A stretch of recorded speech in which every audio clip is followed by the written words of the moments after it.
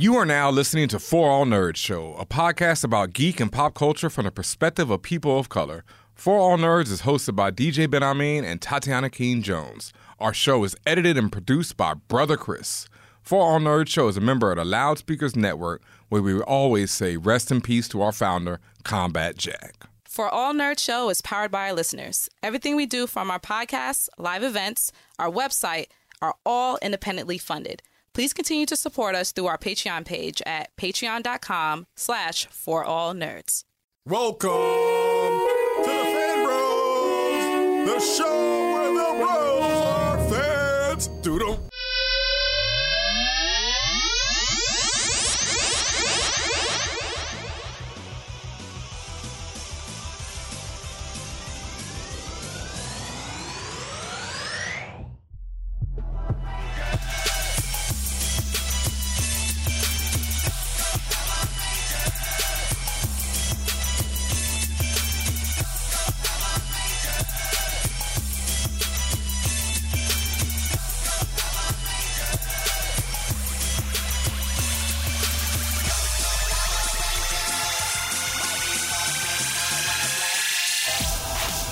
And what's up, y'all? Welcome to another episode of the For All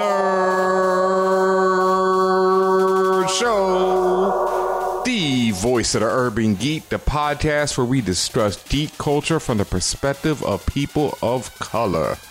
And as always, sitting in the captain's chair, it's your boy, DJ Ben Amin, a.k.a. Arsenio Holiday, Galactus Jack, Black Goliath, YOLO Baggins, the Ghost in the Shell Toad, Doctor Who's mans is this? Meat Millhouse. You know, just had to throw one more in there. Had to be sure. Yeah, you know, gotta be sure. You know, I could always throw a few more, but I'm good for now because sitting in the co-chair we have Tatiana King Jones, the Grand Duchess of Tech, also known as Beretta Scott King, Sean Jean-Luc Picard, Jay Prince of All Saiyans, Father Stretched My Bands, and Baptin Ameriba. Yo, you know what? I really... Go ahead. No, Father Stretch My Bands always gets me. I love that one. But I was going to say, I really like that you brought back Black Goliath. Like, that's ridiculous. Yes. It really is. I mean, just the name Black Goliath is stupid, but really. Playing off the Deadpool, you know, when he was doing Black Widow, yeah. he called Domino Black Widow. Yeah, that was... I did not like Deadpool 2 that much, but that joke, oh my God. Absolutely. And then when he was riffing on Black Tom for not being black, that was also, you know, those were incredible. That was... Ryan Reynolds is a damn fool. And everyone involved in that writer's room is a damn fool. But yes, welcome to another episode of the For All Nerds Show. Thank you to all the new listeners for tuning in. Thank you to all the new subscribers on pretty much every platform that you can find your better podcasts on. That includes Spotify, iTunes, SoundCloud, YouTube, Twitch, all of them at For All Nerds. Just search for All Nerds and it comes up on Google, and hit subscribe, leave a rating, a comment, all that good stuff, and, you know, become one of the fam. And thank you for doing so. You know, as you hit pause right now and go do that. And, you know, then you unpause and you're back and we're here, you know, it's beautiful. Amazing how technology works, right? Yeah. And, you know. Gotcha. Yeah, and you know, technology. Boom. We're still in your ear holes right here. That's right. It's the For All Nerds Show. Thank you, though. Thank you to everybody. Hope everybody's having a good week. We're coming to the end of summer. Sadly, I know most people think summer's over as soon as Labor Day hits. But technically, you got until September 21st. What's that? The fall equinox. There we go. Yep. When the planets align, Stonehenge aligns, you know you die. Shit like that. Wow. Maybe okay. I don't know. That escalated quickly. That got dark. You know, I'd like to keep on going, but yeah, you know, if that's it. But no, you know, right now we still are. You didn't know, my brother. A portion of your soul dies every year on the autumnal equinox, my brother. Because you see, I ain't gonna go into all that. It's a CON conspiracy. That's like the show, sir. Yeah, I know. I mean, we already started the show. You know, people are highly entertained by all this witty banter that we have going on right here. I mean, I would hope so, because we put a lot of effort into this witty banter that you're getting right now. And speaking of putting effort into it, thank you once again to everybody over on patreon.com/forallnerds for continuing to support the mission that we have going on over here, you know, spreading geek culture from the perspective of people of color week after week. Thank you very much. And, you know, let's get into that. There is some really big news this week. I really don't know which of these two topics we should jump into first. But, I mean, out of a respect for greatness, you know, I'm going to strip my own, you know, especially out of respect for greatness, and talk about how Walter Mosley, one of the most esteemed authors of our time, let's see, Novelist. I mean, Devil in a Blue Dress. Yeah, novelist. I mean, writer in general, you know, author. Devil in a Blue Dress. Some of you might have seen the film version with Denzel Washington and Don Cheadle eating it up as Mouse. The character Mouse, not Mouse Jones. Shout outs to you, Mouse. And also Black Betty, I've read. I mean, on and on and on and on and on. But basically one of the great writers of our time was recently hired to work in the Star Trek Discovery writer's room, which to me is also wild right off the bat. Like, I understand he might know he's actually had I mean, he has science fiction and he has screenwriting experience.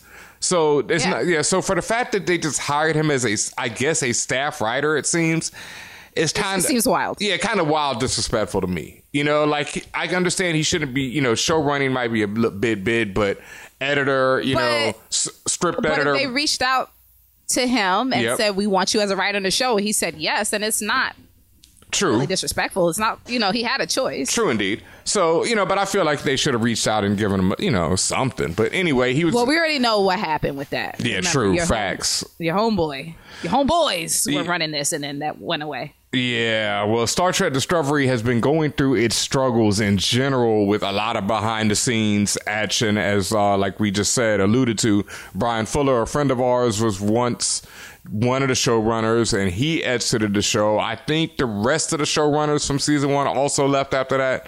Not 100% sure about that. But there's been a lot of turmoil with that show. We've talked about it before when we were at the Star Trek anniversary celebration, how they barely even knew what the hell was going on with Discovery then, and we were both hyped about it, and then it turned out to be an amazing show. It's great. It's a fire show. Fire. So they hired Walter Mosley, one of the best authors of all time. I keep saying his name because I want y'all to go out, if you haven't read any of his books or any of his works at all, to pick something up. You can find some of it on the internet. He's written pieces, all kind of stuff. I mean, go read this man's writing. Amazing. Anyway, they hired him as one of the staff writers.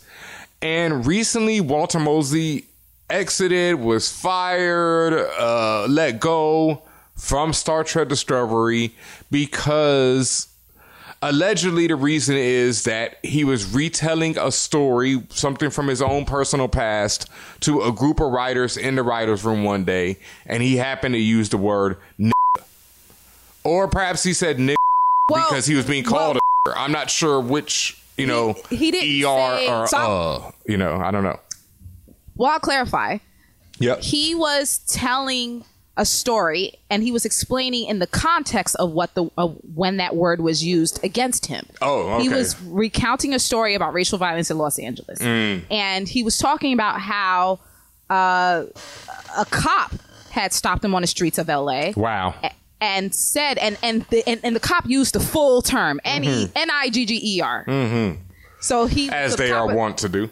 Right. So the cop, and again, this is Walter Mosley recounting a story and just saying verbatim what a cop told him and explaining to him. And I don't want to use this other term because I feel like that's also a what do they call it? Like a disrespectful descriptor for a certain type of people. I don't know if it's meant for Irish people or other people, but the point is the cop was like, in certain neighborhoods, he stops N-words.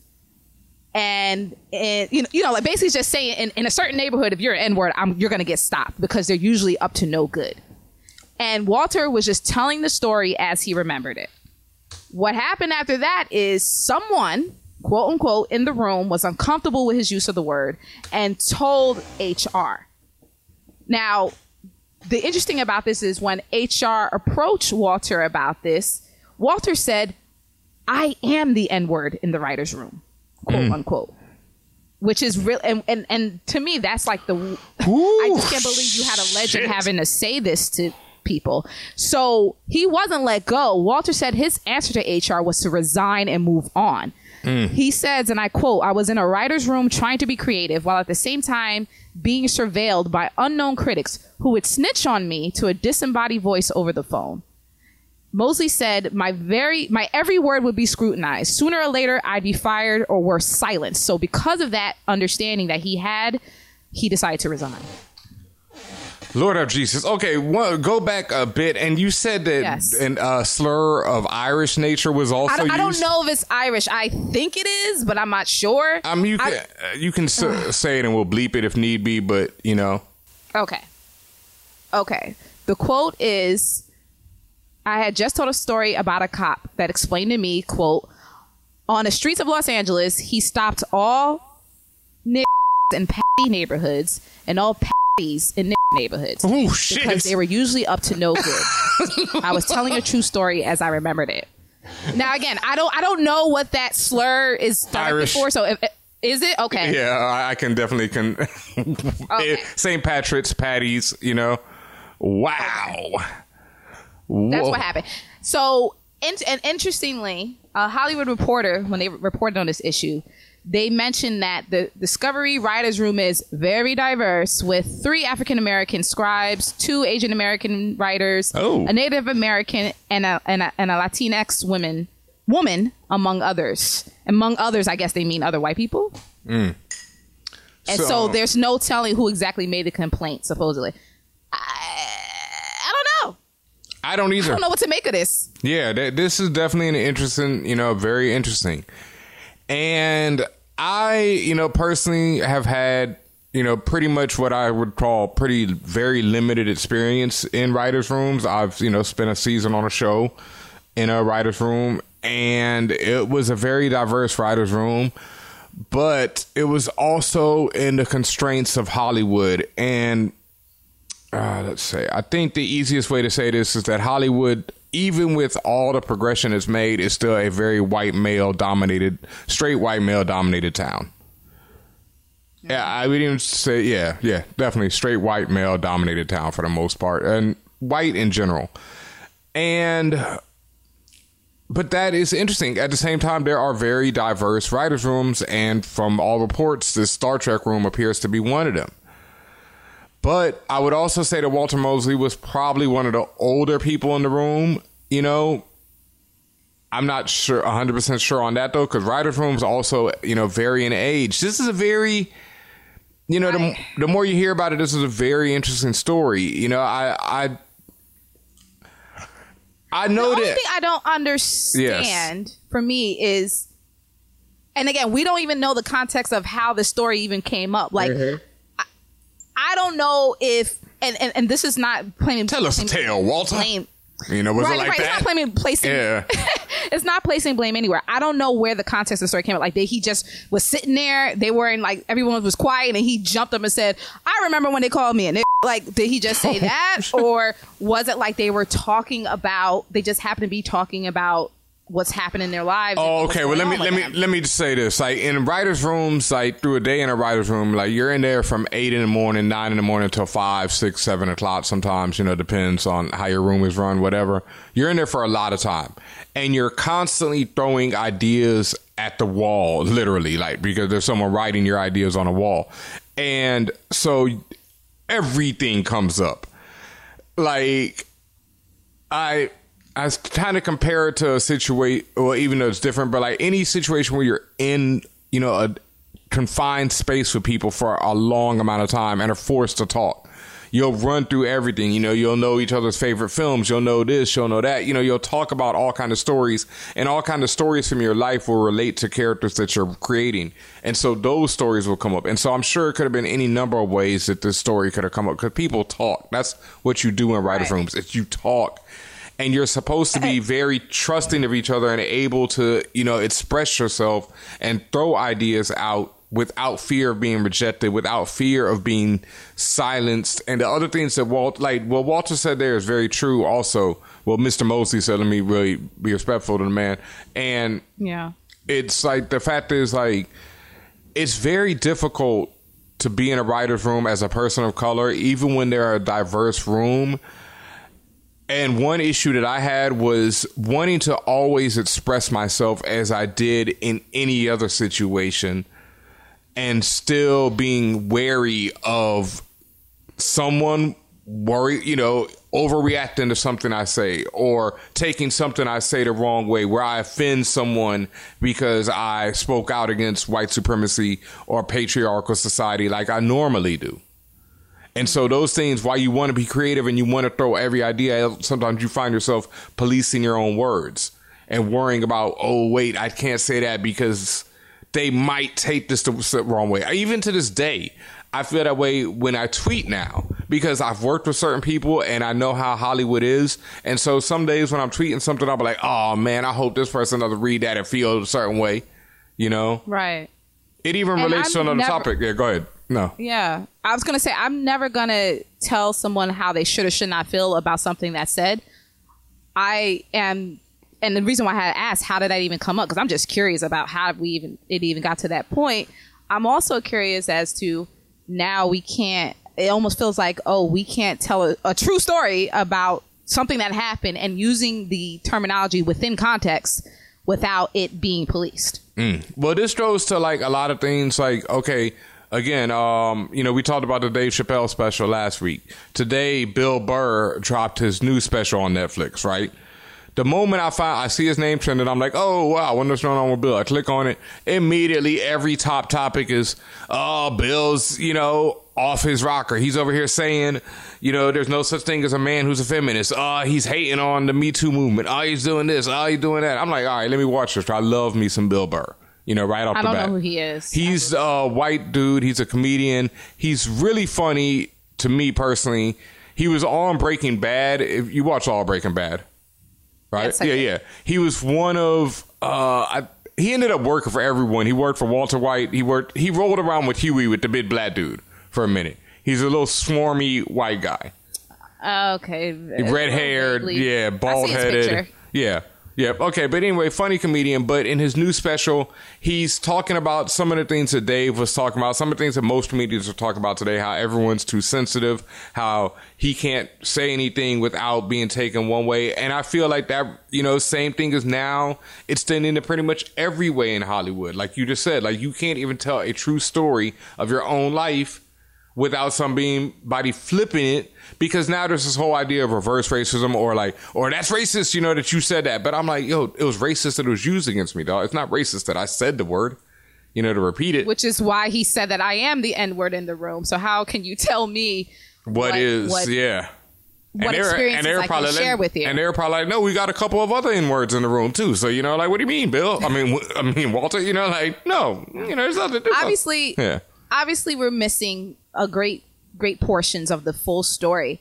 At the end of the day, I am personally confused about that approach of, again, policing retelling of someone's life and someone who lived through the history of America and someone of Mr. Mosley's stature. And that's not saying that you have to be of stature to also be treated respectfully. Like, it could have been me. Yes. Like, I don't have all these books under my belt and all this other stuff.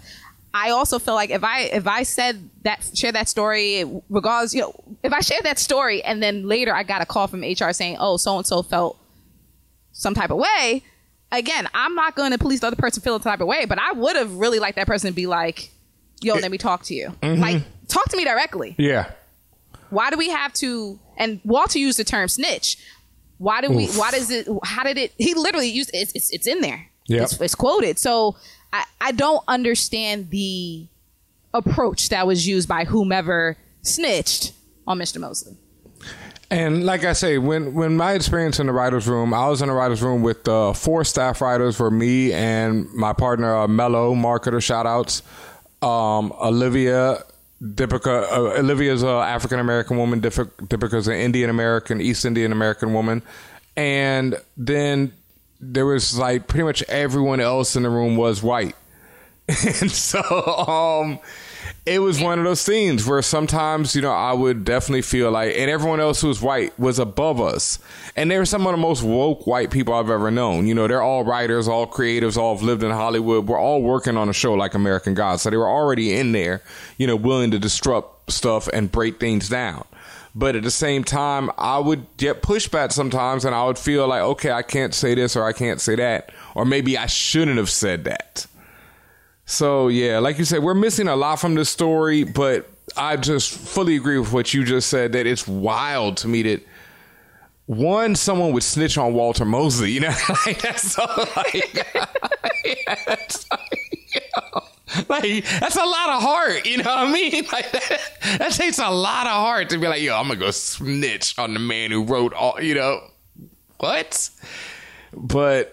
You know, that Hollywood Shuffle, y'all, you know, like I always tell y'all, if you've never seen the movie, the film, Hollywood Shuffle by Robert Townsend, you should especially see it, especially if you are a African American or a person of color or a press person in general who wants to work in Hollywood. Hollywood Shuffle really will lay it all out for you, you know, straight up and down. Shit. Yeah. This is crazy, but... And again, I have to train myself to stop using the term crazy like that so cavalierly. This I don't understand. There we go. Yeah. This is ludicrous speed. That's what it's I'm going to say that going forward. Thank you. That's easy to replace. Yes, it definitely is. This is all gone plaid. And with that, we're going to take a quick break. And we'll be right back with more For All Nerds Show. Hey guys, it's Allison Williams. I'm an actor, and when I am not scaring people on screen, I am hanging out with For All Nerds and listening to their show. Hey guys, this is Rod and Karen of the Blackout Tales podcast, and when we aren't doing one of our many podcasts, yes, we are listening to For All Nerds. Hey, what's going on, everybody? This is Asante, 1/3 of the Friend Zone, and when I am not smoking pot or playing Shinobi Striker, I am listening to For All Nerds. Tune in. What's up, everybody? This is Chuck Creekmer, a.k.a. Jigsaw from allhiphop.com. And when I'm not placing my heavy hand on the world of hip-hop culture, I'm watching For All Nerds. Hey, this is Logan Browning, and when I'm not trying to take over Netflix, I'm listening to For All Nerds. Yo, what up? This is Yahya Abdul-Mateen II. I play Black Manta in the Aquaman movies. And when I'm not getting around the city, I'm chilling, listening to For All Nerds. What's up, y'all? This is N. Stephen Harris, fire artist, co-creator of Aztec, fire artist on Ajala, The Fringe, Michael Cray, Watson and Holmes. Don't forget Watson Holmes, the award winner of Watson and Holmes, Glyph Award. Eisner nominated. When I'm not drawing, I am listening to For All Nerds. Check it, y'all. Hey, I'm Malcolm Lee, director of Night School, and when I'm not directing, writing, and producing, and editing and spending time with my kids, I'm listening to For All Nerds. Hey, this is Pamela Ribbon, and when I'm not writing things like My Boyfriend is a Bear or Ralph Breaks the Internet, I am listening to For All Nerds. Yo, what's up? This is Chico Leo, and when I'm not leading an Athenian revolt in Assassin's Creed Odyssey, I'm listening to For All Nerds.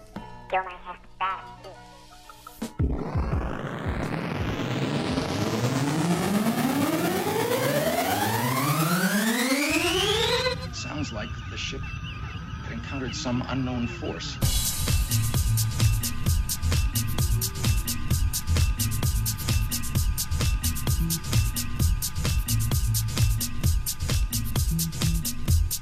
Captain's log, stardate 1312.4. And what's up, y'all? And welcome back to this episode of the For All Nerds Show. As always, make sure you're subscribed everywhere. You know, I'm not going to list them again. Just go out, type in For All Nerds into that search bar. Anything that comes up, hit subscribe, hit follow, leave a comment, 5-star ratings. I will say on iTunes, please, y'all, if you haven't done this yet, go over to iTunes right now. Once again, hit pause. You know, Apple Podcasts. It's on your phone. You don't even have iTunes. to. You don't even have to. I mean, iTunes. You don't even have to go nowhere. Apple Podcasts. It's right there on your phone. Go there. Hit For All Nerds. Leave a review. and a 5-star rating. It helps us so much. It helps us move up in the charts so other people see For All Nerds so we can bring you more of this hotness, you know? Simple. Like, please, please, please. Please. You already know the gift I'm using. I'm begging you from my soul. All right. Favorite gift. One of my top 5. Right up there with Jake Gyllenhaal and his no. Yeah, that's that and James Franco giving you that what? You know, look when he raises up from the seat. Oh, yeah. Yeah, that's one of my favorites too. Yeah, those are probably top 3 right now. And random DJ gifts. But anyway, speaking of random, today it was announced that there would be a Face-Off. Wait, I gotta do that right. Face-Off remake. Is that how he said it in the movie? It's more like Face Off. Yeah. It's so corny. It's so bad. But that this pause. movie is a classic too. Wow. See, I heard that thrown around a lot today. And It's a cult classic. Let me okay, be there we clear. go. Yeah, because it is like, I was sitting in the theater watching Face Off, like, what the hell is going on? And I already knew about John Woo films, so I knew about the doves and the slow motion and the diving, shooting, and all that. But that movie's just ludicrous on every level. Which is why it's a cult classic. I saw the movie on TBS, so As you should. It's definitely a Sunday afternoon movie. Yeah, no, I saw that joint in the theater. When it came out in 97? I did, yes. Wow. Hey, I was You saw it on hyped. big screen. Yeah, because so you saw it on big screen. I was already... A lot of people were hyped. Those were the 2 biggest stars of the time, right? And John Woo, for those who knew, was already a beast. John Woo had already been killing it, back home. He already had Hard Boiled and The Killer, which are 2 of, legitimate action classics. And he has another one in between that one. I can't remember the name of it that I don't remember as much. But The Killer and Hard Boiled, oh my God. Have you ever seen either of those? No, sir. Oh. Once again, okay, I'll put that on my list. Yeah, and this goes back to you have never, I'm putting you on blast right here, having never heard the Only Built for Cuban Links album by Raekwon. I'm sorry. I know, but see, okay, if you hear that album, you understand because Raekwon used samples from the Killer movie throughout that album. And it gets even deeper than that because if you go back to the first Wu-Tang album, at one point Method comes over, there's a skit where Ray asked Method, where my Killer tape at? And Method's like, I don't know, man. Niggas came through with 40s and blunts, kid. Came up missing. So the Killer tape is what he's talking about. He's talking about his VHS, back in the day tape of the Killer movie. Well, this is too rich for my blood. Please starring continue. Chow Yun-Fat and directed by John Woo. Chow Yun-Fat, the God. The God. And this is when Chow Yun was, the God. This would establish him as the God, is the Killer and Hard Boiled. Go watch these films, Tatiana. Like, they're just ludicrous. At one point, my man slides down a banister of the stairs, firing 2 guns, 1 in each hand, and wiping out a room of people. That sounds on brand. It's amazing. Yeah, it's absolutely amazing. 2 of the best action films of all time. So I was already hyped to see Face Right. Off. So quickly, for those who somehow don't know this story. Well, I don't say somehow. There's a generation that probably has never seen this before. Yes. But it starred John Travolta and Nick Cage. John Travolta played an FBI agent named Sean Archer, who is obsessed with catching a homicidal sociopath named Castor Troy. Traded by Nicolas Cage. I'm going to have to flip that next week. That's where did Pastor Troy flip that? Is that why? Yes, he did. Yes, he did. Yep. Castor Troy was responsible for killing Sean Archer, i.e. John Travolta's son. And again, ludicrous premise, but no, you didn't even get to the premise. I'm getting to it. Okay. I'm about to. Okay. I got to preface it. Calm down. All right. Relax. Yeah. So the agent, again, John Travolta, undergoes a facial transplant surgery to get the face of Nicolas Cage. He does that so he can be sent away to prison to find out the whereabouts of some bomb and stop an attack. Meanwhile, this plan goes awry because Nicolas Cage, who now does not have a face, he wakes up, kills the people who are holding him, and takes John Travolta's face. So basically, Nick Cage and John Travolta switch faces and thusly switch people, themselves, roles. I don't know what you want to call it. But basically, it's each of them playing each other, but playing themselves, but playing each other. And since both of them are like both, you know, I won't say they're both great actors in their range, you know, it turns into one of those films where it's like, this is just hilarious, you know, because it's like hilarious. It's like Nick Cage trying to play John Travolta and John Travolta trying to play Nick Cage. And nobody can do Nick Cage. Let's be honest. You know? like, pretty much it's like nobody can really do John Travolta unless you're just doing an imitation of him. And neither of them are, you know, what's not imitators. What's the word? You know, where people could do imitations of people. You know, no. So it's you mean Adele Dazeem. Yeah, you know, no, they're not that. You know, they're not Eddie Murphy in his prime. You know, none of that. So but it is a classic for those moments because it is so ludicrous. This movie is all the way ludicrous. And it's so stupid too, because it's like, how the hell does John Travolta's wife not realize that Nick Cage is, you know, like when she touches her husband, like his body doesn't feel different to her, you know, it's just his face, you know, it's not anything else. But, you know, it's a movie, right? You're supposed to look past all that. Yeah, so they go back and forth doing this wild 90s shit for the entirety of the movie. Yeah. I mean, it really is, when we said Ludicrous Speed earlier, it's really gone plaid, but it's entertaining. Oh, hell yeah. It is considered a cult classic. Yes. And so today when it was announced that there was going to be a remake, immediately Twitter, as, you know, likes to do, blew up with rage and anger at, you know, Hollywood not being able to do any original stories and doing yet another remake.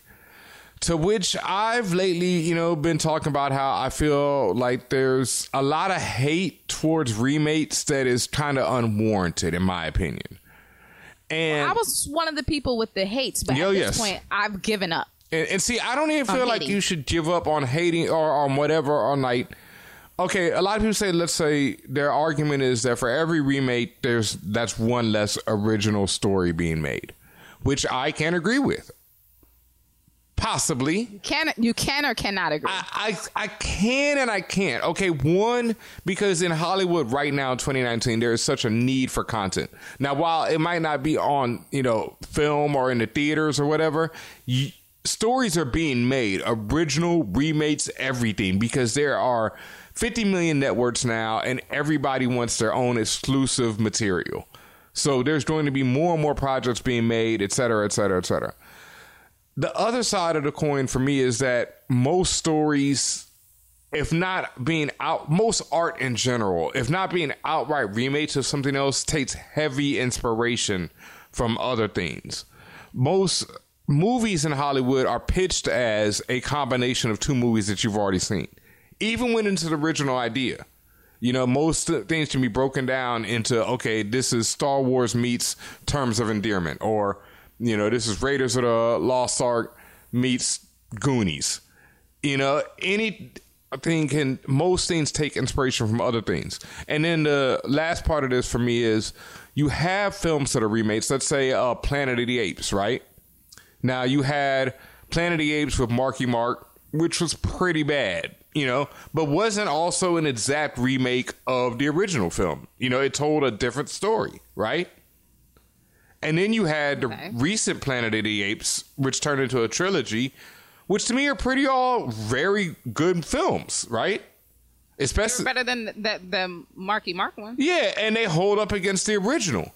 And even the original with Charlton Heston is a classic, but then there's like 5 other Planet of the Apes films after that. They remade that James 5. Oh, damn, really? Yeah, there's 5 other ones. I can't remember the order of it all, but yeah, there's 5 other Planet of the Apes. There's 2 trilogies before we get to Marky Mark's bad one, and then we have another trilogy of pretty solid films. The first one, the first Planet, Dawn, with is that Franco in that one again? When Caesar's in the cage and Caesar first learns to talk, that movie is incredible. Like, yeah, that's Jane Franco in that. Yeah, that shit's incredible. You know what I mean? So it's like, and without having a remake. No. Yo, dog, I will never. I had to yell that. I will never forget. I was sitting in my boy's crib, you know, watching this shit, and I didn't know. You know, I was clueless because I didn't see it in the theater. So we watching, you know, we burning trees. I'm roasted, you know, and I'm all into this movie at this point. I'm like, yo, I'm loving it, but I'm like, yo, is this ape ever gonna talk? You know, I had no idea, and I didn't ask my friend because he'd already seen it. You know, so we just watching. When that said no, yo, I was like, now pause that, rewind that. I need to see that, yo. Well, first of all, Ben, I mean, you were hard broiled at the time, so hard boiled. But it hits you a different way. Yeah, but it's an amazing moment in cinema. Like, that was a dope moment. You know, that ape was like, nah, it was fire. Nah, fam, I'm tired of that. It's over. You know, it's a new day out here. So it's like let's wait and see with this Face Off remake. You know, with any remake, with any story, like I say, you can take, like I pointed this out on Twitter the other day, how much Edward Scissorhands cribs from Frankenstein. But Edward I never realized until you said it. I didn't realize it until it's so obvious to me once you think about it. But I had never got it, and mad other people pointed this out before. Like if you Google it, it comes up right away. But I'd never thought of that. But it's so obvious, you know. It's a creature created from other parts of, you know, whether it comes from other people, whatever. It comes from different parts. This one has scissors for hands. Frankenstein is Frankenstein. Both of them meet a woman. Both of them, you know, fall in love, whatever it is. There's an attraction between them. At the end of it, their house is burned up or attempted to be burned up by, you know, people with pitchforks and, you know, flaming torches. And it's all about, you know, the fear of the unknown and the other that Edward and Frankenstein both represent. It's not about shrubbery art. And so that's what I mean. But Edward Scissorhands is its own classic. You know, Frankenstein, certain versions of it, whatever, probably going back to the first one, are classics. Like, you know, you can take a story or you can take, okay, here's another one, Fast Color, right? People consider that to be an original idea. I'm sitting there watching Fast Color. I'm like, wow, this is a good X-Men movie. You know, I think it's an original idea, but I also watching it, I'm like, yo, it takes so much from mutants and from that whole idea and from being hated and feared for the powers that you have, which really just goes back like, my brother, oh, Jesus, his name is slipping my mind right now. Oh, God. Juno Diaz spoke about on our show before when he talked about how pretty much all science fiction relates to issues with people of color, you know, and relates to older story ideas. Like, okay, here's another one, like one of my favorites, two of my favorites, right? Kieran Gillen's Wicked and Divine and Die comics, right? Wicked and Divine to me is one of the most original stories I've ever read, one of the most original concepts that I've ever read. But at the same time, it stands on the shoulders of every comic that's come before it because it uses the sequence of comic art, everything that we've learned in the history of comic art to tell an original story. And then it also uses gods. And all the stories and themes that go along with these gods allows you to immediately come into the story with your knowledge of them and then apply that to, even if you don't know about it, you can go research it because all that is used in it. Like everything is influenced. My only argument against that is a difference between utilizing a framework and a genre and an understanding of how certain things get to be written versus literally a repeat of a whole story that's been done already. But see, I have yet to see that. Okay, here's another one. Like, there's certain, Psycho, right? There was this face-off thing sounds like it's going to be literally the same. Well, maybe not literally. Yeah, see, once again, not literally. Like the Planet of the Apes joint. When that was announced, everyone's like, okay, this should be a remake, man. You know, it's going to end with him seeing the Statue of Liberty. Yeah, you know, no, it didn't. It was none of that. It was a completely new story, just using the name. A lot of people like the Dawn of the Dead one that Scott Snyder did in the mall. I even enjoy that. It's a different film from the original Dawn of the Dead, which takes place in a mall. It's the same basic concepts, but it's two different films. There's a Psycho remake, which is like a shot-for-shot remake of the original Psycho. But that type of stuff like that rarely happens, is my point. Know what I mean? It's like it's very rare that people just completely remake a film. Have you ever seen the remake of About Last Night with all the black type people with Michael Ealy's in it? It's really good, yo. Like, it's a great romantic comedy. Where would I find this? Netflix? It might be on there. Yeah, look it up. About Last Night. I've never seen the original. I think the original is John Cusack and some other people. It's like that early 80s joint. I've never seen it though. But the remake, I love to death. And it's mad different. I know that. I know the stories are, you know, because one has black people, one has white people. Well, obviously, you're going to get a different tale right there. You know, especially with good writing. I will say to to the in positive towards what you're saying, when I saw what was it, early 2000s version of Battlestar Galactica, which for me that was the first time I've ever seen Battlestar Galactica. Oh my God, that shit was fire. But obviously, I learned later what the original was from the 70s, I guess, and it was some things were changed, but it was kind of complete change. It flipped everything and it made it so much better, you know. And that's what it is. It's like even like someone told me today, they were like, "Okay, I get what you're saying, but do we have to have another Spider-Man movie?" And to me, I'm like, we have 4 Spider-Man comic books every month.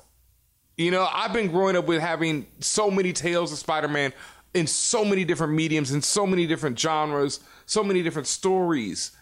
And so I don't give a if they make another Spider-Man movie. Like they're planning like 4 or 5 different Spider TV shows right now, you know, Spider-Man related TV shows. They might not all feature the same Peter Parker Spider-Man we know, but they'll feature elements from the Spider-Man universe. Right. And that's cool to me, as long as it's dope stories, you know? Well, this Face-Off reboot, Paramount Pictures is doing it with a new cast, and Oren Uziel has been set to write the script. Uziel's credits are 22 Jump Street, The Cloverfield Paradox, and Sonic the Hedgehog. That's it? I know they got other credits than that. I'm sure they probably got. No, it's other credits, but these are the highlights. Cloverfield Paradox, was that the one with John Goodman where they're in the where it's him and the woman and they're trapped under the ground in the shelter? No, I think that's the original Cloverfield. Cloverfield Paradox, isn't Cloverfield Paradox the one where they're in space? Oh yeah, the one that everyone hated. Ooh. Yep, that's the one where they're in space. The one that came out in 2018. Damn. And which I did not see. I love 21 Jump Street. I don't remember liking 22 as much. I wondered if they have anything to do with 21. Because 21 was fire. 21 was cool, but whatever. Yeah. And Sonic the Hedgehog is on some other shit right now. But so. we don't know about the writing. We don't know about the writing. I mean, based on that trailer. Good luck to you guys. Yeah, well then good luck. You know, I don't know. You know, I'll eat all those words, you know.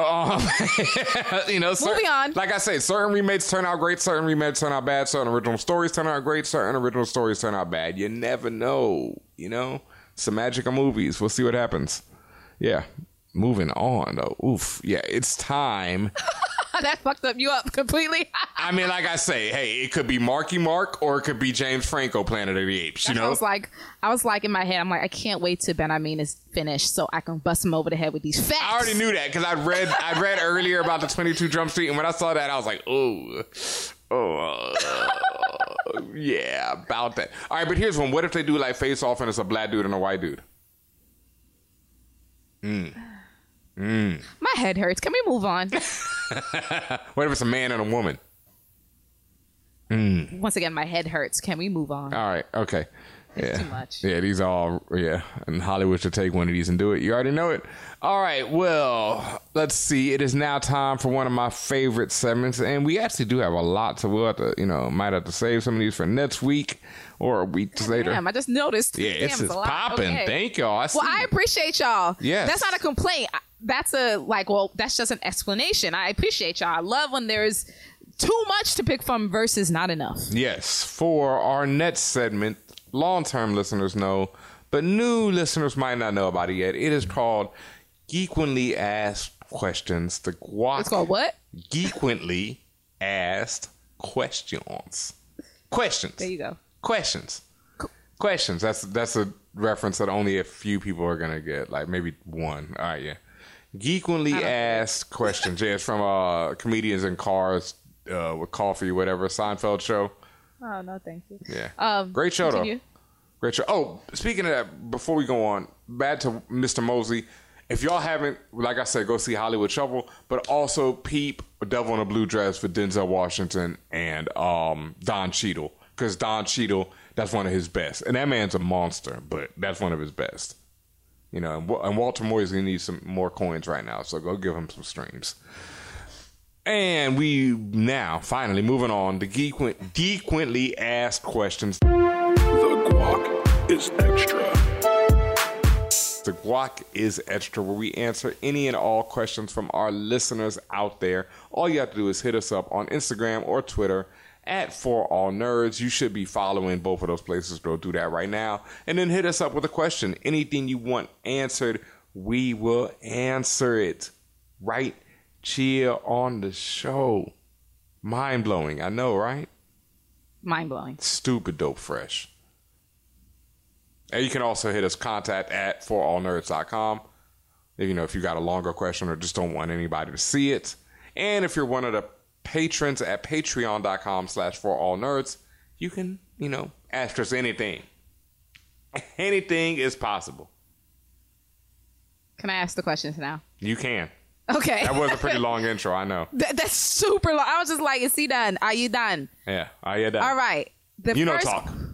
question comes from lowercase I, a.k.a. Child's Play Gambino, a.k.a. Jamie Unk Daddy Lannister, a.k.a. I'm not saying that. Yeah, no, that's terrible. I'm not saying that. Throw that away. Hello, nerds. I'm a long-time listener, first-time question asker.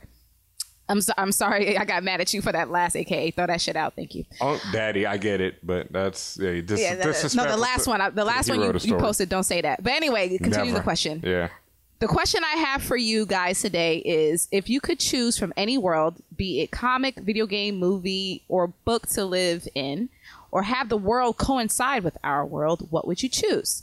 Thank you, you guys, for holding it down, and for all of us nerds out here who enjoy this here culture. Blessings. Well, thank you very much for your first time question. My initial answer, because I read this a little bit earlier, I've always thought it's been done in movies already. I've always thought it'd be fire if our world coincided with the world of Pokemon.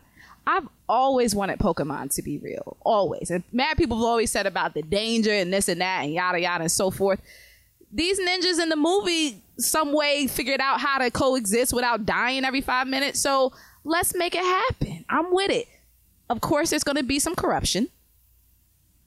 That's going to be a problem. But I still would love to have like a real life Pikachu at my side.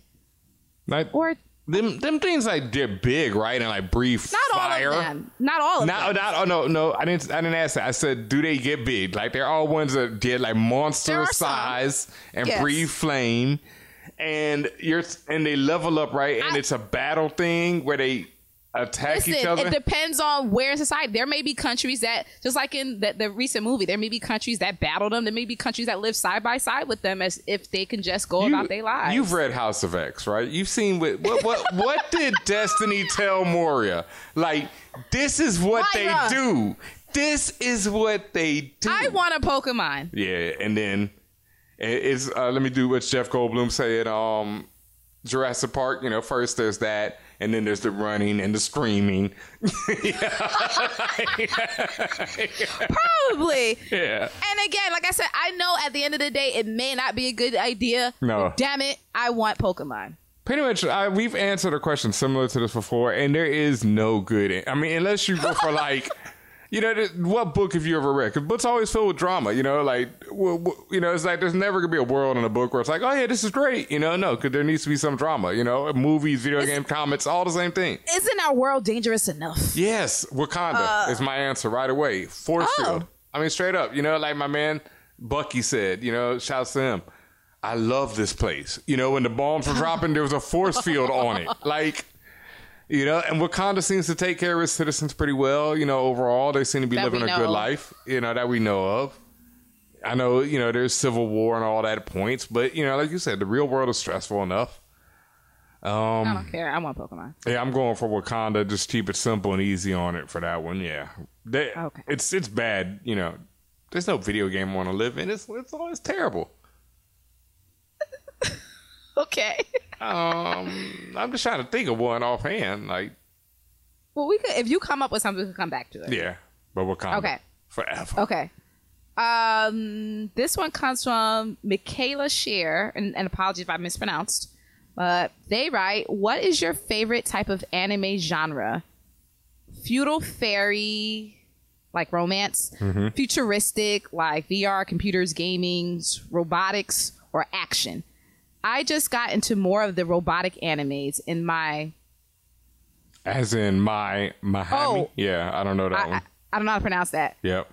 But basically, they just got into more of the robotic anime. So, Ben, I mean, what's your favorite type of anime genre? What? Yeah. He said, what? You want me to go first so you could think? I mean, I mean, genre, like... Okay, let me go. Yeah. Because there are subgenres of anime. I know, So, yeah. I love... Wow.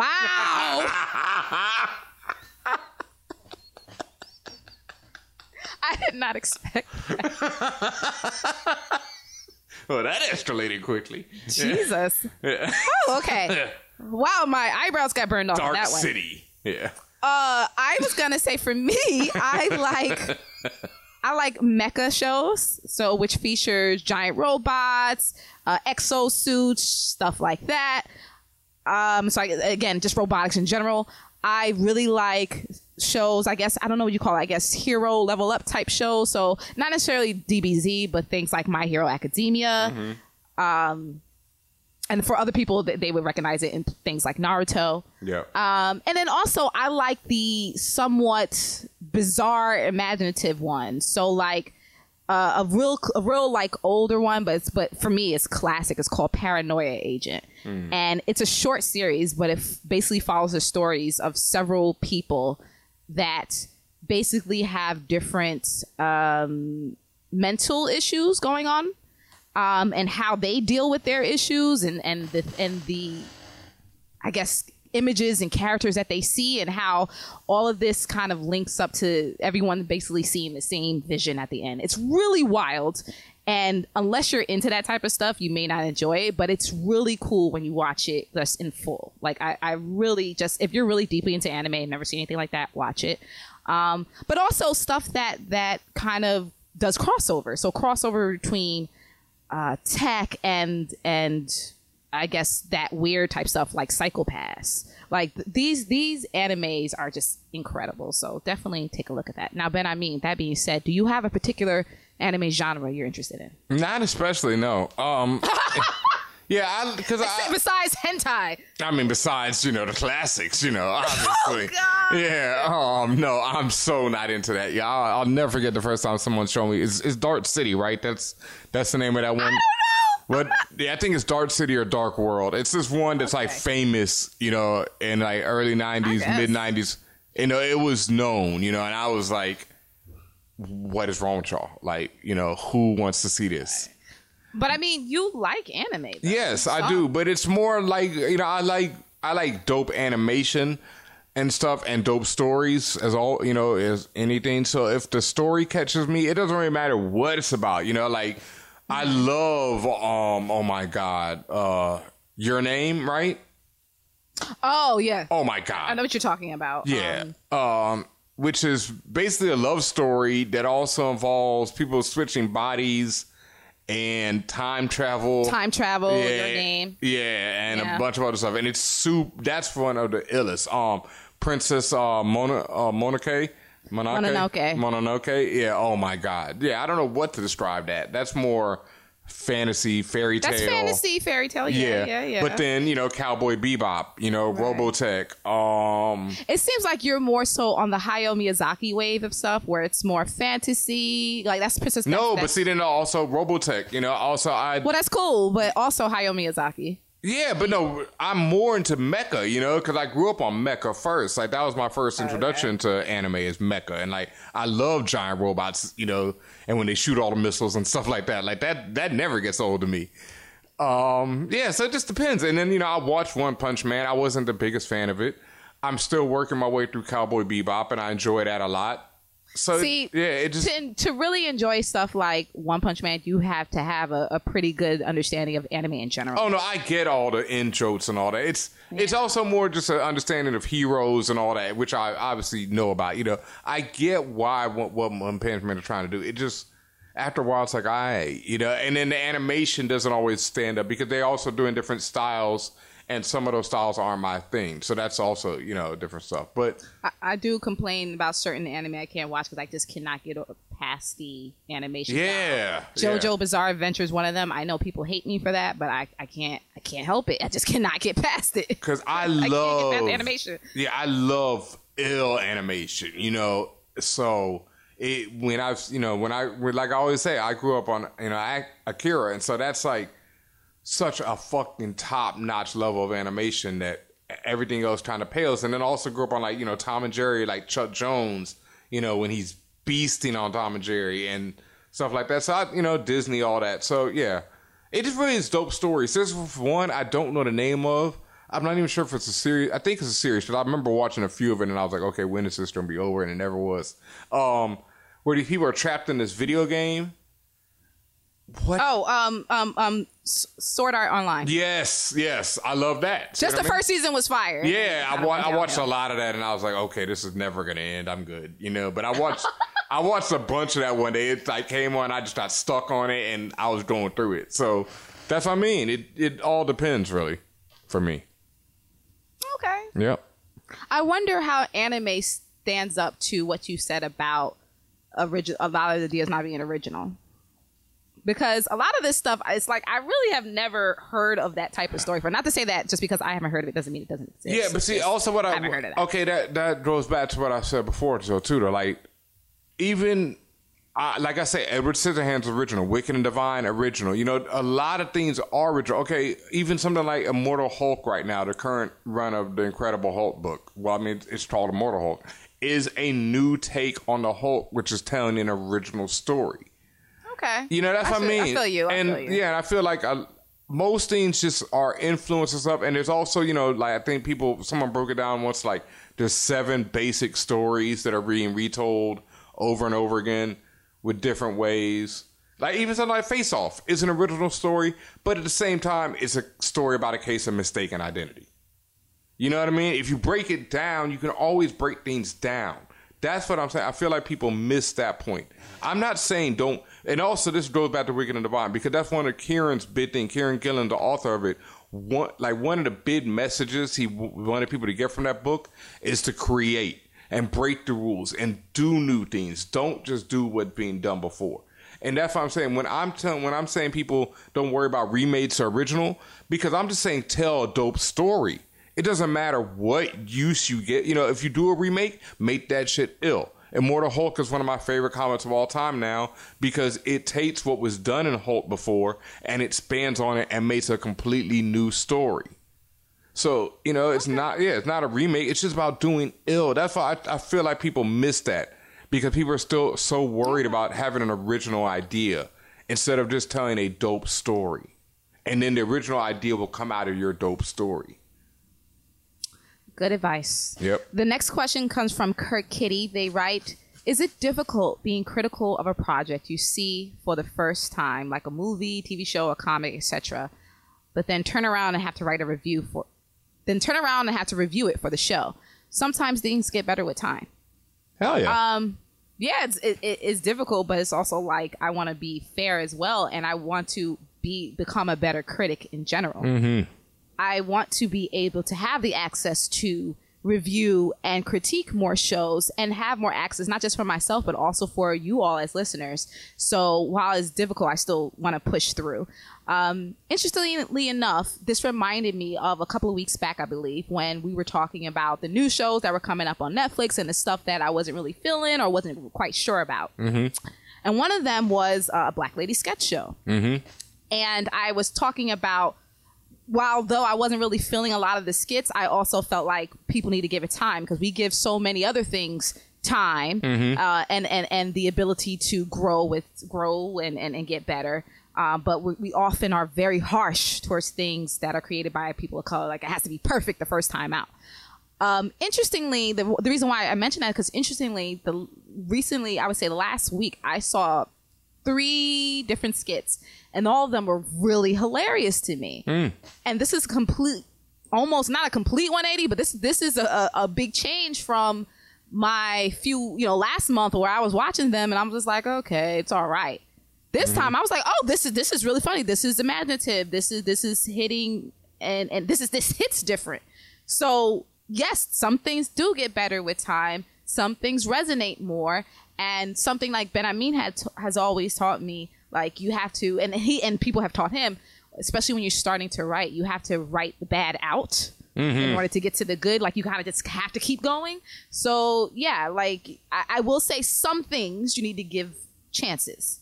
Yes. Other things, I'm not giving no chances because, one, it may perpetuate really bad false stereotype. Yeah. Maybe, racism, all the isms and all that stuff. I'm trying not to continue to perpetuate that. But, yeah, just in the context of this question, it's hard, but we do it. It's difficult, but I also feel like we as critics are good. Like you said, we strive to get better every time, every day. And we also have learned, like you said, I learned a lot from actually working in Hollywood that I didn't have an appreciation for the creation of stuff that I had until I was actually on the inside. And because of that appreciation, I've learned to, just chill out a little bit. You know what I mean? Like, there's no need to just call You told me not to call it trash? Yeah, because... straight up trash? Yeah, because you were actually entertained enough to watch it. That's one thing. Like, if you make it through 60 minutes of a show or 30 minutes or whatever, you made it through it. Like, either you were hate watching because you were entertained, or there was something about it. And that's what I always try and look at. What was it about it that kept me entertained enough to watch this whole thing? Because I've definitely turned off so many things, or turned the channel, whatever the case may be, and just moved on and never looked back at stuff. And then there's stuff like something like a Game of Thrones, which people just tore apart relentlessly, especially in the final season. But I was like, this shit was something about it got us this far, and I enjoyed it. Like, the ending of Lost is another one that people just tear apart. And I enjoyed it, all the way through. It just, it's like, all right, but... For your point and your question, yes, it's definitely difficult, and I feel like I just wish people would take a minute to breathe sometimes before just throwing out there and being like, this is how I feel about something. Okay. Yeah, I had That's to give fair. like one last one, The Last Jedi. I remember when I saw it, I was like, this shit's the worst. And then I went home and thought about it, and I was like, oh... And that can actually lead into one of these other questions we have on here. And this will be the last question. All from right. The guac section. It's a little... Is this JRJFAQs? Or is it RJFAQs? RJFAQS, I think. Okay. Yes. My fault. If you can change anything about the Star Wars sequel trilogy, what would it be? And, we were just talking about Last Jedi, and... I know most people hate Last Jedi. I remember I said something about it recently. People were like, and I'm like, oh my God. Go ahead. I feel like Finn gets the short shift, Yes. Short end of the stick. Yeah, pretty much. Like, and I rewatched Last Jedi recently, and I still feel that way. There's a cut scene between him and Phasma that was supposed to take place in The Last Jedi, which gives him that moment that I feel like he just still has not had in these films. And I don't know why they cut it exactly, for what reason. Because, it ends with the same way with him dispatching Phasma, but it gives him more of a moment where he's like, I'm a rebel, and he's like, nah, B, this is what I am, and I'm, what? And it was a dope moment for him as an actor and for, just Finn as a character. And that's all I really need. I do feel like they're wasting him. Yeah, I do feel like he's been largely wasted. Now, other people say, well, give it a chance. I'm like, but it's a whole ass movie. 2 movies now. So it's just like, 2 movies now. So how many chances can you give it? So yeah. I do think they wasted him. My whole thing, particularly Star Wars, has always been, where are the black women? And when there are black women, I don't want to be a CG face. I want to be an actual face. Or get blown up. Or whatever. But did you see Solo? In the world of Star Wars, niggas get blown up every day, B. So it is what it is. No, but did you see Solo? Have you seen Solo? Yeah, I seen Solo. I mean, you saw how they just wasted, They wait. But my thing is also, Star Wars has largely... People blows up. Yeah, people get Star Wars up. has largely wasted anybody. Yeah, facts. Without a second thought. I mean, and you're in space, so it's not like you have a chance. Fat people really catch it in Star Wars, though. Shout out to Porkins. First of all, my man's name is Porkins. That's fucked up. No, this is his name. No, I know. I'm saying what happened and the way that treatment is fucked up. My man's name is Porkins, and he gets blown up immediately in the Death Star run. Like, he's the first to go out and when they fly the ships in. And then there's a larger man in The Last Jedi who gets blown up again. It's bad. like I said, a lot of people just catch the bad one, True. sometimes unceremoniously in Star Wars, unless your name is like General Leia Organa. Yeah. But to that point, like I said, for me, it's just always been the lack of black women in the series. Obviously, we're going to see one coming up. Yes. And again, I just, like when they announced Lupita Nyong'o like years back. Man. And Remember how I remember hype I we was... were? I know. Oh my God. I was screaming hype. I was like, oh my gosh, she's going to be a Sith or whatever they're called at this time. Oh my God. I was going off and off. And then we saw the little CGI dots on her face. I'm like, uh-oh. But there was still hope then. You were like, okay, maybe she's a mask. She's going to pull the mask off. And then she became Maz Kanata. And I was like, oh, okay. Not that Maz is Maz is an okay character. It's just, okay. Yeah.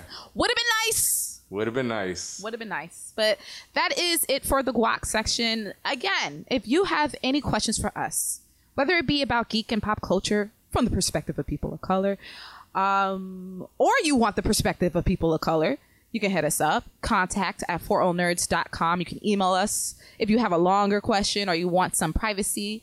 You can also hit us up on our interweb socials @forallnerds. In addition, we've made it very easy where you can go to our website, forallnerds.com, and in the sidebar and in the footer, there is a guac form. You can actually fill it out with your name, your AKAs, and your question, and you can send it to us, and we see all. Wow. And also, I always want to make sure I never forget this part. If you're on a certain tier of Patreon and you ask us a question, you get a guaranteed guac question asked on this show. And again, like I said, you can ask us all sorts of questions. It doesn't have to necessarily only be related to geek culture. Mm-hmm. Yep. Yeah, don't matter. We answer any and everything. We got advice. We got all that good stuff. We like to bring joy and light into people's out there. So thank you for everyone for sending in those questions. And it is now time for, it's been a minute. It has been a minute. But yes, it is time for, I can't even do the sound effect, but, Tech News with Tatiana. False. No? Wrong? It's not happening? In the words of Charlie Murphy, wrong. Habitual line stepper? Okay. It's Tech Talk with Tatiana. There we go. We have to... Hopefully, we'll be able to dig up the sound effect for that. I don't know what happened to it, where it is. It's around. Yeah, I don't have it where I can push a button right now and play it. But TED Talk with Tatiana, yeah, it goes something like that. Yeah.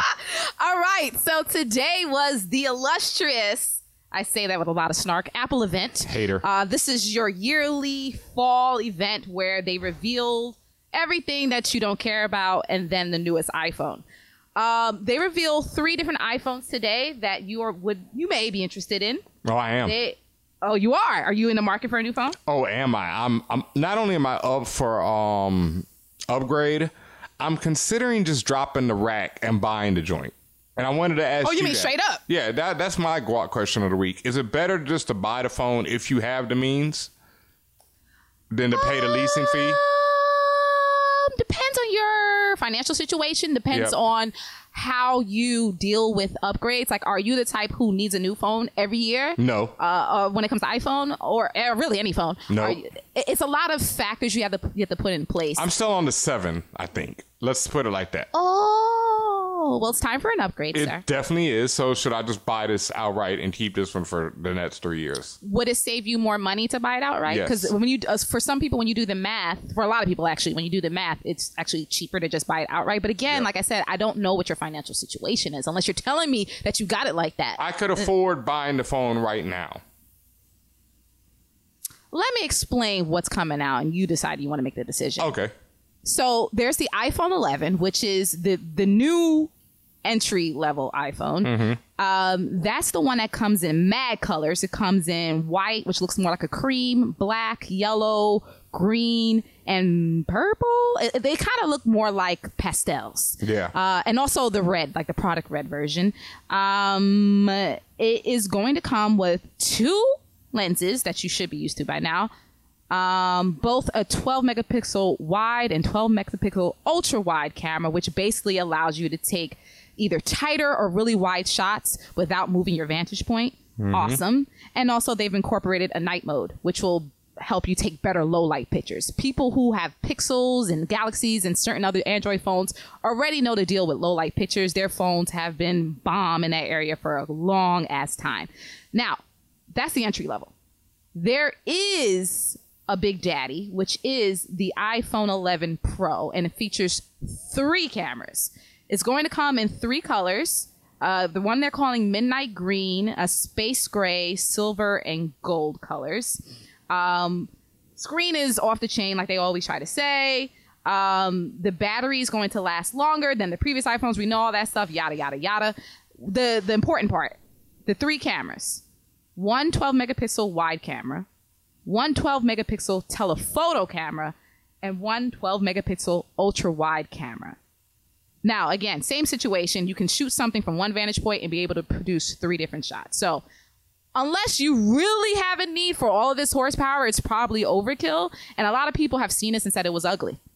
So that has also... people are so... That one... I learned a new phobia today, that people actually have phobias of... Trypophobia, yeah. Yeah, what is it? Trypophobia? Could they tripping? Yeah, could they Come have, on, Ben, I mean... Look, I'm sorry, dog. If you have a phobia of spots or holes, yeah, you must have a rough life, fam. Like... Well, I understand that because... You walk over grates and you see grates, and you can't live in New York. You know, you can't manhole covers. Well, it's not just holes. It's really, let me explain. It's not just holes. It's a cluster of circles actually drawn in a, let me explain, you laughing. It's a cluster of circles that's more so, that looks like a hive. So why are you laughing? So when you Google trypophobia, and that's how you pronounce it, trypophobia, but I mean, you're laughing at people's phobias. They can laugh at mine. I'm horribly scared of clowns and dolls. Trypophobia is an aversion to the sight of irregular patterns or clusters of small holes or bumps. So think of damn mad issues, bro. Like small. Like, are they scared of their own skin? Like your skin is turned into small bumps. Because if you, and hopefully if you don't have trypophobia if you Google this, if you don't Google, because the first thing that comes up on the right, if you're on a desktop, is pictures of what they mean. So there's a zoomed in picture of what appears to be like a, what did the bees be in? Hives. Not just the hives, but what are those? Honeycombs. They zoom in on a picture of like a raspberry, because you know raspberries like small little dots together. Why is this funny to you? Because Dad gets stressed over raspberries. I mean, they look delicious. But some people listen, there's a lot of phobias that you may feel are irrational, but it's real talk. Like, I have an irrational fear of clowns. You know? And actually, the more I'm looking at it, the more this is freaking me out. So I'm closing the window. God. I'm closing that tab. But the point is, it is triggering this in some people. I understand. Think about this. Like, spiders, for instance, their eyes, that triggers it as well. I mean, that's weird. That's well, so if you can find that weird, if someone sees something else in nature that resembles that, why would that not be weird to you? But it's the same situation. No, really, if you Google it right now, look at it side by side, it's the same fucking thing. Yeah, it is. I know what a spider's eyes look up close, but also, you know, I don't know, raspberries. You're rude. I'm eating them shits, like, You're rude as hell. I am. You're rude. Just what I was saying. You're rude. Yes. To close this out, there's actually much more detail. I'm not going to get into everything. We have limited time. But the iPhone 11 will drop starting at $699. The iPhone 11 Pro will start at $999. And the iPhone 11 Pro Max, which is just a larger version, bigger battery of the Pro, will be $1099. Pre-order starts this Friday, September 13th at 5 a.m. Pacific, and shipping will start September 20th.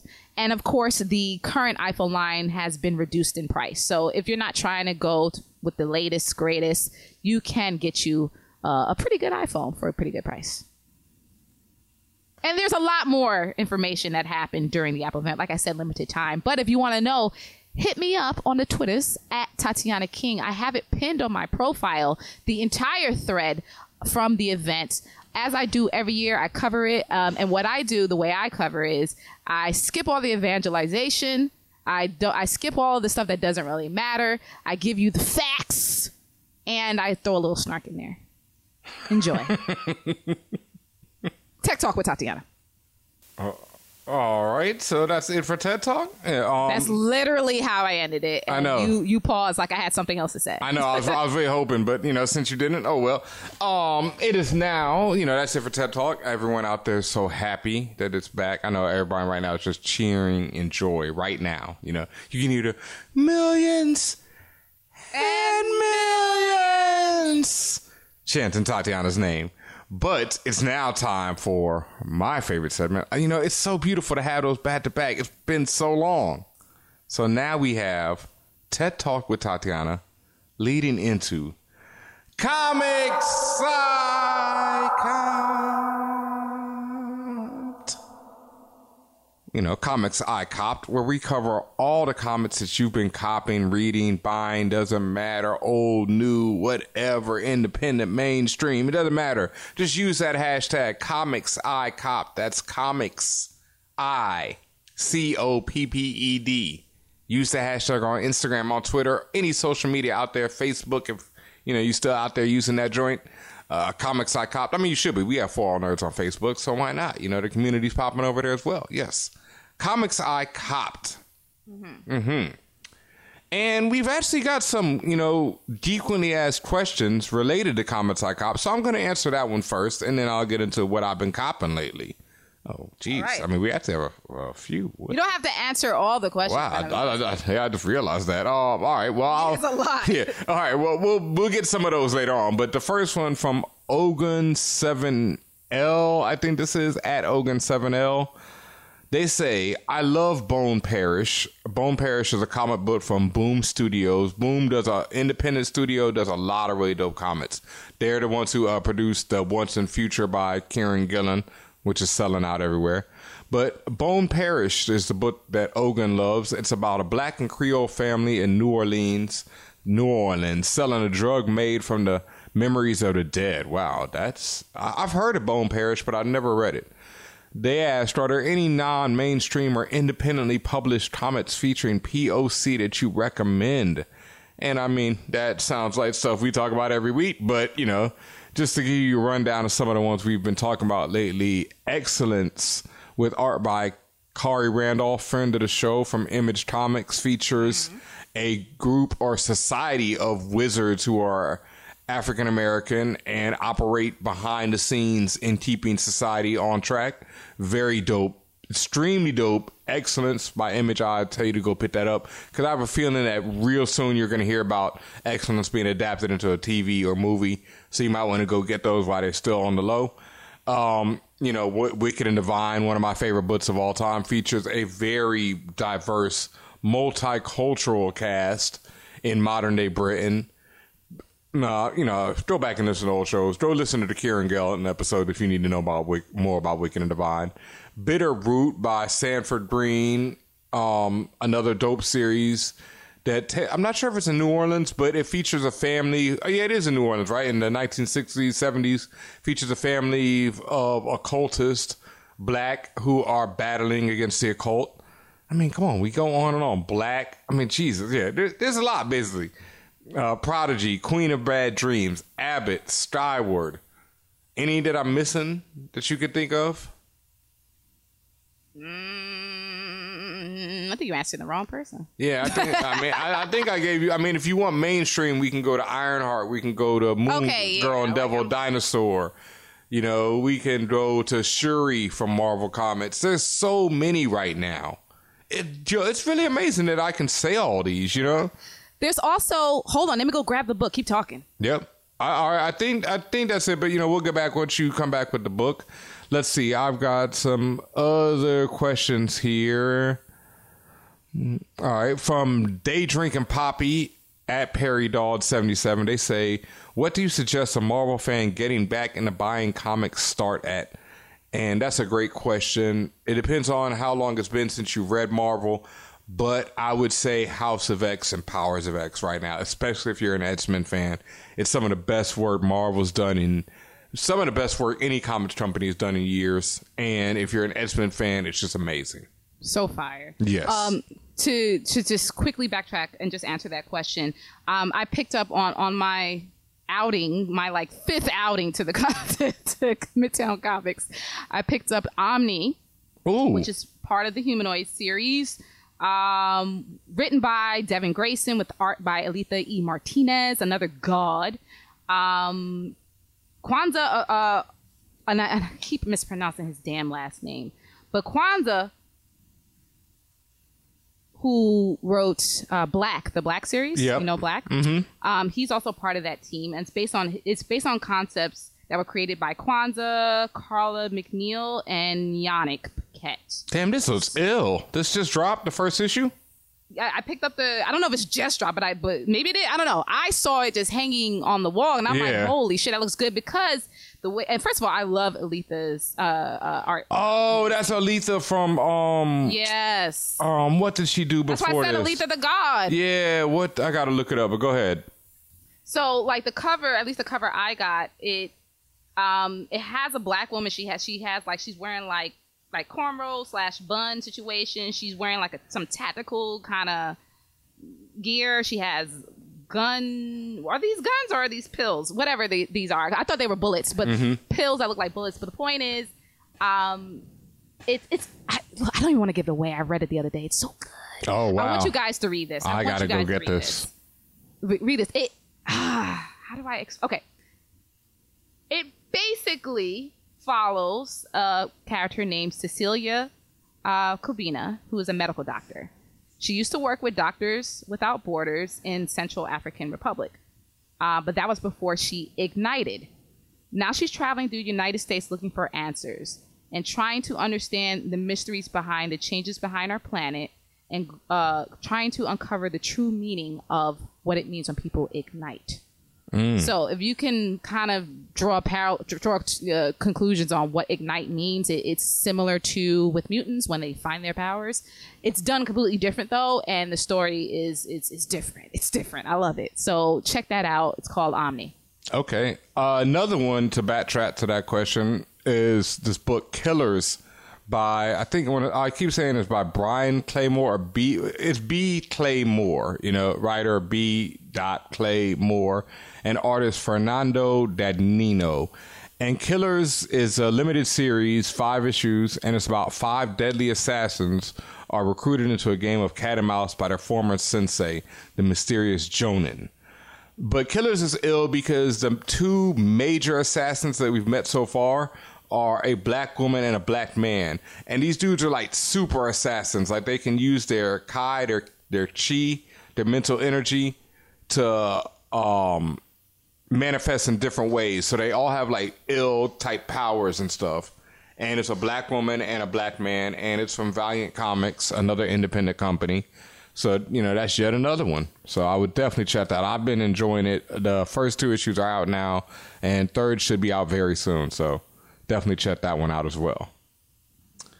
All right. I guess I'll answer one more of these. And I literally less than 5 minutes ago told this man he don't have to answer all of them. He just wants to answer all of them. I mean, why not?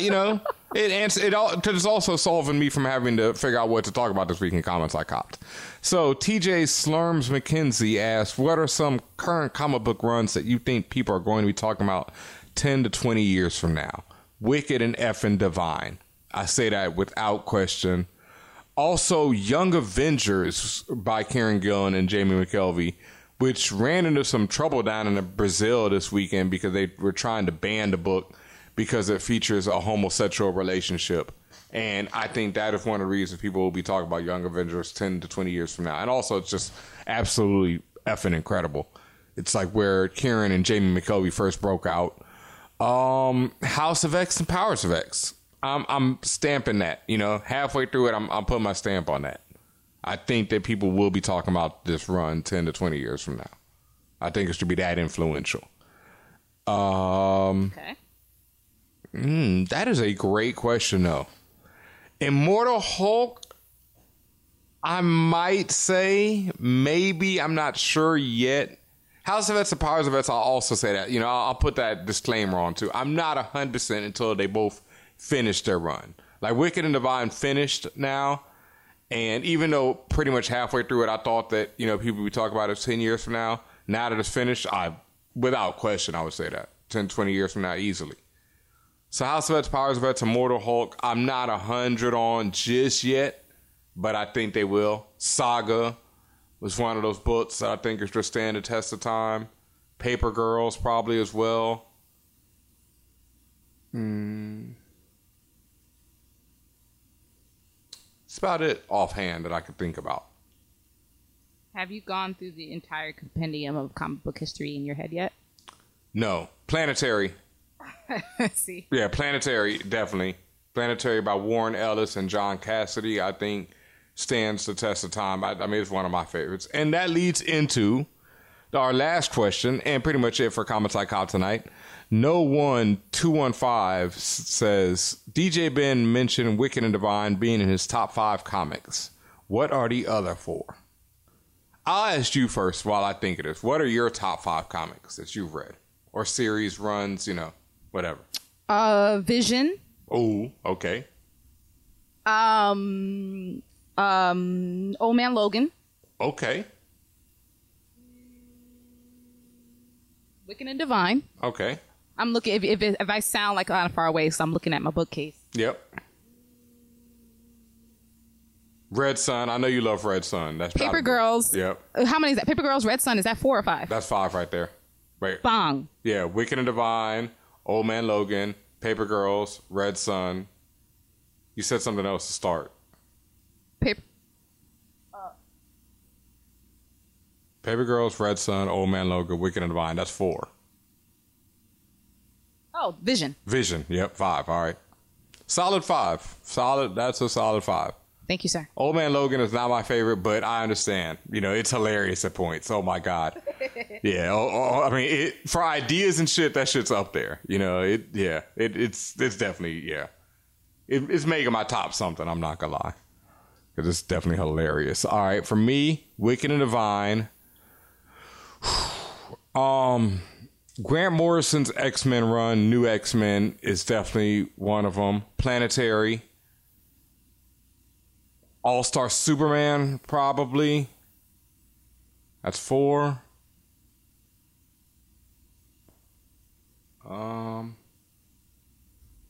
Damn, I would hate to throw Young Avengers in there just because it's like, that's 2 books by Kieran and McKelvey. But it's definitely in the top 10, so it might make the top 5, on a good day. Watchmen is somewhere in there, even though it's not my personal. Yeah, I think that's about it. I'd say Planetary, Wicked and Divine, All-Star Superman, and whatever else I just mentioned, because I'm blanking again on what I just said. Cool. Yeah. So yeah, but that changes every day. It's like ask me who are my top 5 rappers, or top 5 albums. That changes every day, pretty much. It could change tomorrow. I might read a book tomorrow, and I'm like, yo, like in House of X issue 3, or I think it was 2. The Moira issue that's one of my top comics of all time now. Die by Kieran Gillen and Steffi Hans, issue number 3 is one of my favorite single issues of all time. There's a issue of an issue of Hitman by Warren Ellis where he meets Garth Ennis. That's Garth Ennis, where he meets Superman. It's just one single issue of Preacher where he meets of Hitman where he meets Superman, and it's just one of the illest comics to me ever made. So it's tough. Yeah, that changes all the time. But Wicked and Divine is always in that top 5. Okay, cool. All right. And that wraps up Comments I Copped. As always, please make sure you use that hashtag on all your social media, Comics I Copped. Thank you for everyone who's been using it. Hitting me up, wanting to talk comics. You can hit me anytime at DJ Ben Amin, at Tatiana King, or at For All Nerds. And, hit us all up. We love talking comics at any time. Let us know what you're reading. Damn it. I did want to give a quick shout out, though, to Clayton Cowles. I hope I pronounced your name right. Clayton is a letterer who worked on Wicked and Divine and is now doing House of X and Powers of X. And just like colorists, I feel like letterers don't get enough credit for the work they do in creating comics. because the letterers do everything, not just speech bubbles, but all the sound effects and all that stuff, and that can add or to subtract to a comic, just like the art and the writing can. So I want to give a shout out to Clayton because they absolutely destroyed it on Wicked and Divine, and some of the illest stuff in-house of X has been the lettering, so shout out to them. And shout out to letterers in general. Taco Tuesday!